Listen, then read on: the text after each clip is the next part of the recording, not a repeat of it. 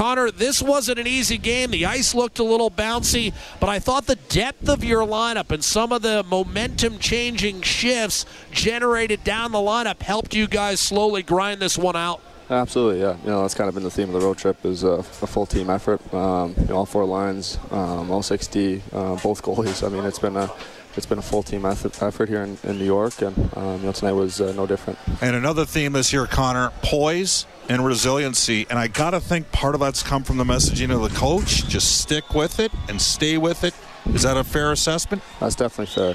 We talk a lot about being relentless, and that's in our play. That's throughout the game. That's sticking with games even when they're not going your way. That was just very apparent in New Jersey and a little bit here tonight. So I thought we did a good job slowly taking the game over. Smitty did a good job holding us in there until we kind of got our legs under us, and it was definitely a big win for us.